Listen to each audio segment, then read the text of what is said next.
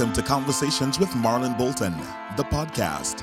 On Conversations, we exchange thoughts and ideas with people from different experiences and backgrounds, which help shape a better quality of life for our residents. These conversations bring fresh perspectives that foster our city's growth and resilience. Our conversation starts right now. All right, my name is Marlon Bolton, the District 1 City Commissioner for the City of Tamarack. Another episode of Conversations, one that I'm excited about because I'm sitting down with the Supervisor of Elections. His name is Joe Scott. Mr. Scott, welcome to my chair. Thank you. I'm sitting down with the Marlon Bolton, so I'm very happy to be here. Man, thank you so very much for that. Joe, you are amazing. You took over the Supervisor of Elections office, and people are saying that it's running very, very smooth, and they're very pleasantly surprised. But before we ask you about your office, you are very much educated with an MBA. You went to West Point. Tell me about your professional journey. Sure. So, yeah, like you said, I went to West Point. I started my career as an Army officer, served for 5 years as a commissioned officer, including 2.5 years near the demilitarized zone in South Korea. And then I spent 1 year as an embedded advisor with the Iraqi Army. I left the military because I had a young son. I actually left for Iraq when he was 3 months old, got back when he was 18 months old, missed out on a lot, and I wanted to make sure I was there for the rest of it. So when after that experience, I decided to go ahead and get into the business world, got my MBA from Villanova University, worked in technology-oriented companies. I worked in operations management roles, sales executive roles, and really missed having that sense of passion that you get when you're serving the public and serving, the way I did in the military. And that's what drove me to decide to go ahead and run for office and to come in and become the Supervisor of Elections. That's amazing. And you are married for 17 years. Yes, I am. 17 years, and my wife Shannon and I have a 14-year-old son who's in the 8th grade now at West Glades Middle School. So we are very proud of him. He plays percussion in the band, and he's looking forward to being part of the Eagle Regiment in Stoneman Douglas next year. Very good choice. And lots of testosterone in the house. You have a teenager running around. So that's a good thing. Oh yeah, now he's as tall as me and has a deep voice and thinks he's running things now. So every now and then I got to make sure he knows who the dad is. That's awesome. That's awesome. You like John Lewis, I assume. Your bio said something to the effect of we must ensure every vote and every voter counts. How important is that to you? It's critical, and it's never been more critical than it is right now when we have so many people in our country that are willing to, throw away our democratic processes and the systems that we have, built up over hundreds of years because they are concerned that they can't win without trying to overthrow the system. Joe, I always like to ask the guests something funny about themselves that probably no one knows but you, or maybe Shannon. So tell me something funny about Joe Scott. What's funny about me is there's nothing funny about me. There must be something funny about you. I stay serious. No, but let me see. So what I enjoy, I definitely enjoy just kind of spending time with my son and anything. He's really into playing video games when he's not doing his music thing. So that's sort of how I unwind and enjoy myself. Other than that, my wife and I actually are licensed scuba divers. So we actually went out and got ourselves licensed to go out and scuba dive, although we don't go scuba diving as much as I'd like, but we're very adventurous people. So scuba diving, I've actually been skydiving. I love to ski. So I love doing things that are just, high adrenaline type of activities. What about skydiving? Yeah, so I actually went skydiving for my 30th birthday. And now I'm about to turn 40, and I got to figure out, how do I top that? Because that's what I did. I did that because it was a big milestone 30th birthday. Now I got another big milestone birthday coming up, and I say, all right, what do I do to top skydiving as I'm getting ready to go for the big 4-0? Nice. All right, let's get right into it, Joe. What major changes happened since you took office at the Supervisor for Elections? Yeah, I'll tell you, for elections officials across the country, the game has changed in the past year. Most of the time these elections, they pass and people kind of move on. But this time there's really a group of folks out there who just haven't really moved on and are continuing to really just harass elections officials across the country. We're seeing a big exodus. A lot of people are leaving the profession. Honestly, we haven't had as big of a problem here in Broward County. I'd say the part of that is that I was very deliberate about engaging with some of those elements in Broward County that were leaning in that direction, and just making sure that people see that we are committed to being transparent and to running fair, honest elections. Not that the other folks aren't doing the same thing, they all are. And, what we're focused on here in Broward County is making sure that we just maximize transparency, that everybody understands how the system works so that there just isn't room for these wacky conspiracy theories that are out there. When people try to come up with these crazy stories, we want to be able to counteract it with facts and be that trusted source that you can go to for information about elections. Every elected official or every leader of an organization typically has something that they can call their own. So over the past year in the Supervisor for Elections office, what is that one thing that you'd say you changed in the office and you're very proud of it? I think we've improved our systems of communication with the public. So, one of the first things I did was I started our Instagram account. I've since then also started Twitter, and that was to add to what was already there, which we already had Facebook. We had there was a Facebook and a Twitter. So I started Instagram. I started TikTok. We had a YouTube channel, but I basically took that YouTube channel to where we were able to get our Broward Votes address that we now use across all social media platforms. So really just enhancing our social media presence in the office. But in addition to social media, we created this, or didn't create it, but we brought in a vendor called Ballot Tracks, which is actually sending out notifications to people about their status of their ballot. So when you're using our vote by mail system, you'll get a notification that your ballot's on its way. We'll give you a reminder to send it in. We'll let you know that we received it back. And that communication just really helps build people's confidence that our vote by mail system works well, which it does.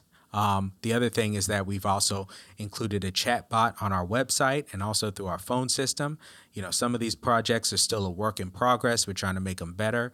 The chat bot on our website and on our phone system is AI powered. So it's learning and growing as we discover what types of things people are contacting the elections office to find out.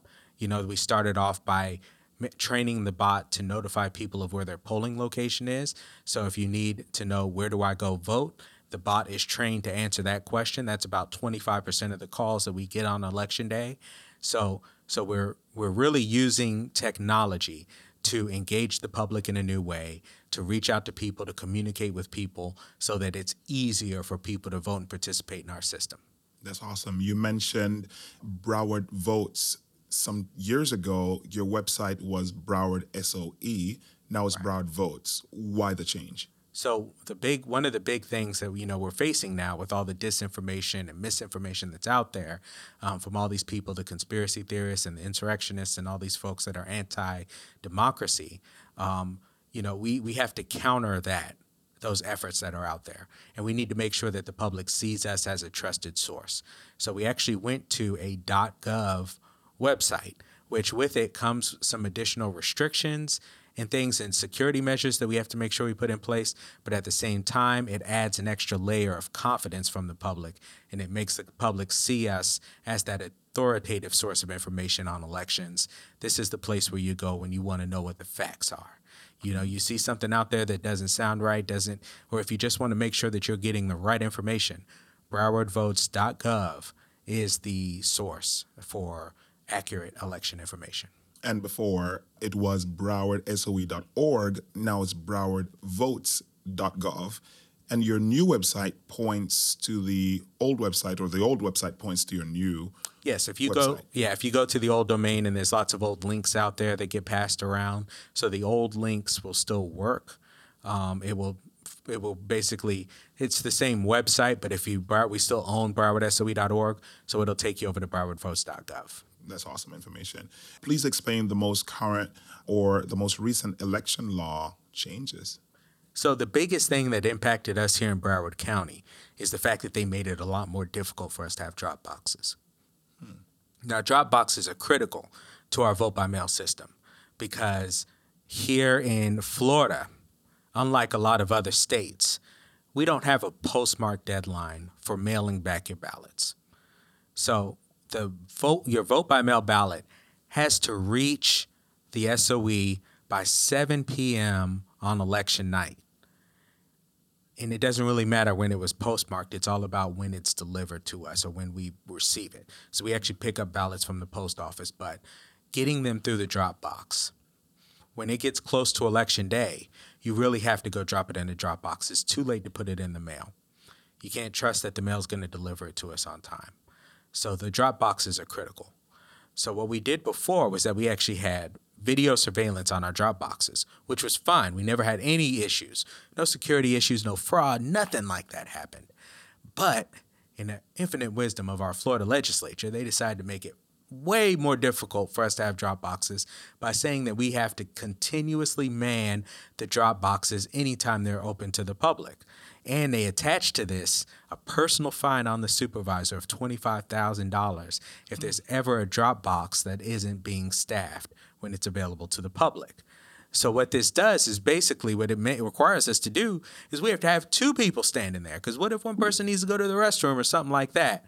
You know, if you're away from your drop box even for a moment, you could risk a $25,000 fine.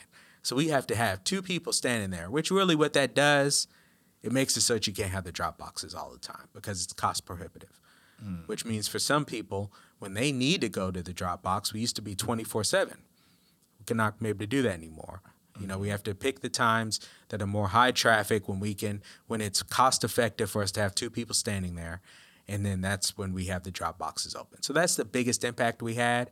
Another thing that really concerns me is just the fact that they made it more difficult for grassroots organizations to go out and do voter registration drives.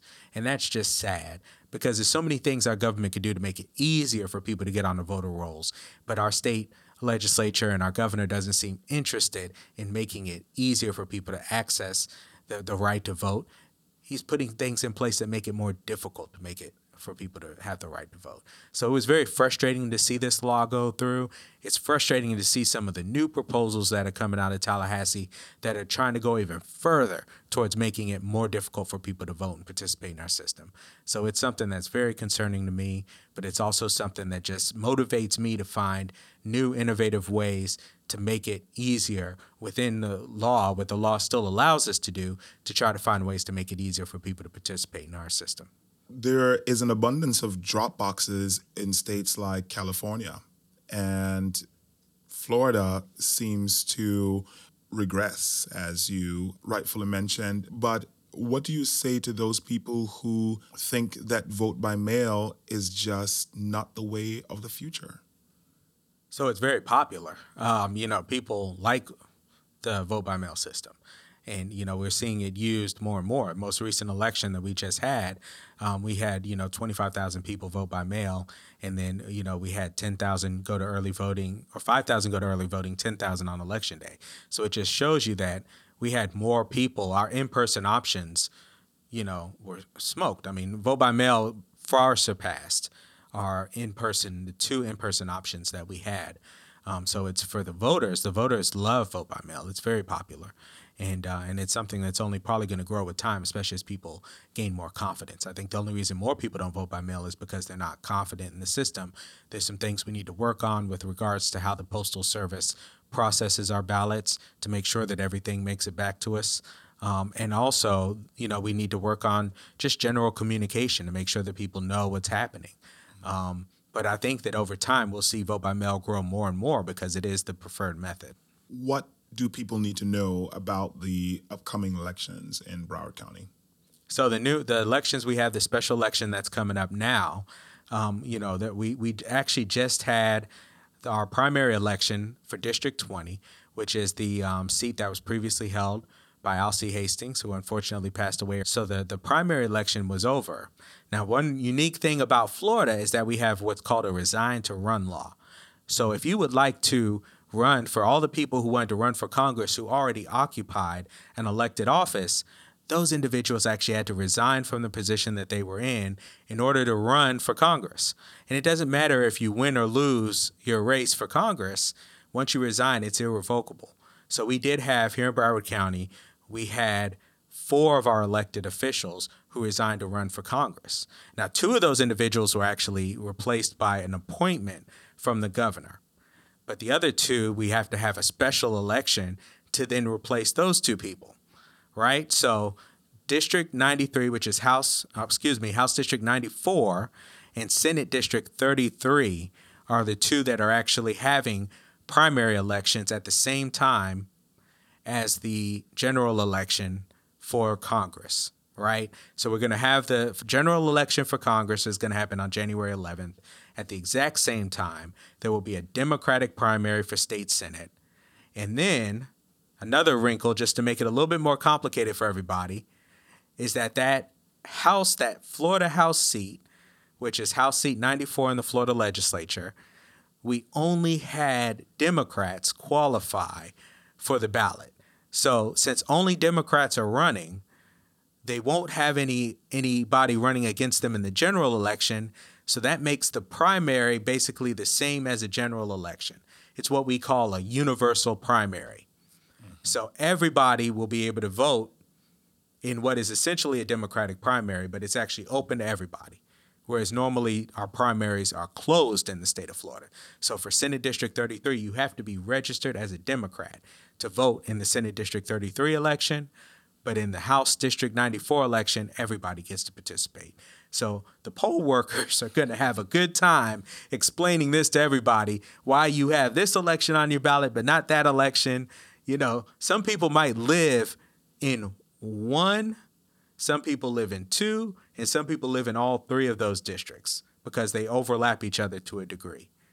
So we have 10 different ballots that are going to be out there, and you get a ballot based on where you live and what your party affiliation is. So it is complicated.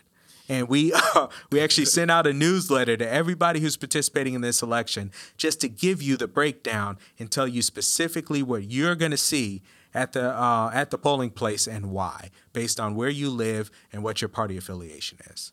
It is a very complicated process indeed, because I got my ballot and I'm voting in the Senate District 33 election and also voting for Congress. But my friends who live in House District 94 does not get some of the same information that I get. So you're doing an awesome job with making sure that the people who live in a specific area get their correct ballot. So that's very much a kudos to the Supervisor of Elections Office. So there is an election in March as well. Right. So in March, we'll have municipal elections. So several of the cities in Broward County will have municipal elections in March. At the same time, we will have our general election for Senate District 33. So there's a Republican opponent. So whoever wins the Democratic primary will face the Republican in the general election on March 8th of 2022. Lots of residents called me and they said, why am I getting another ballot?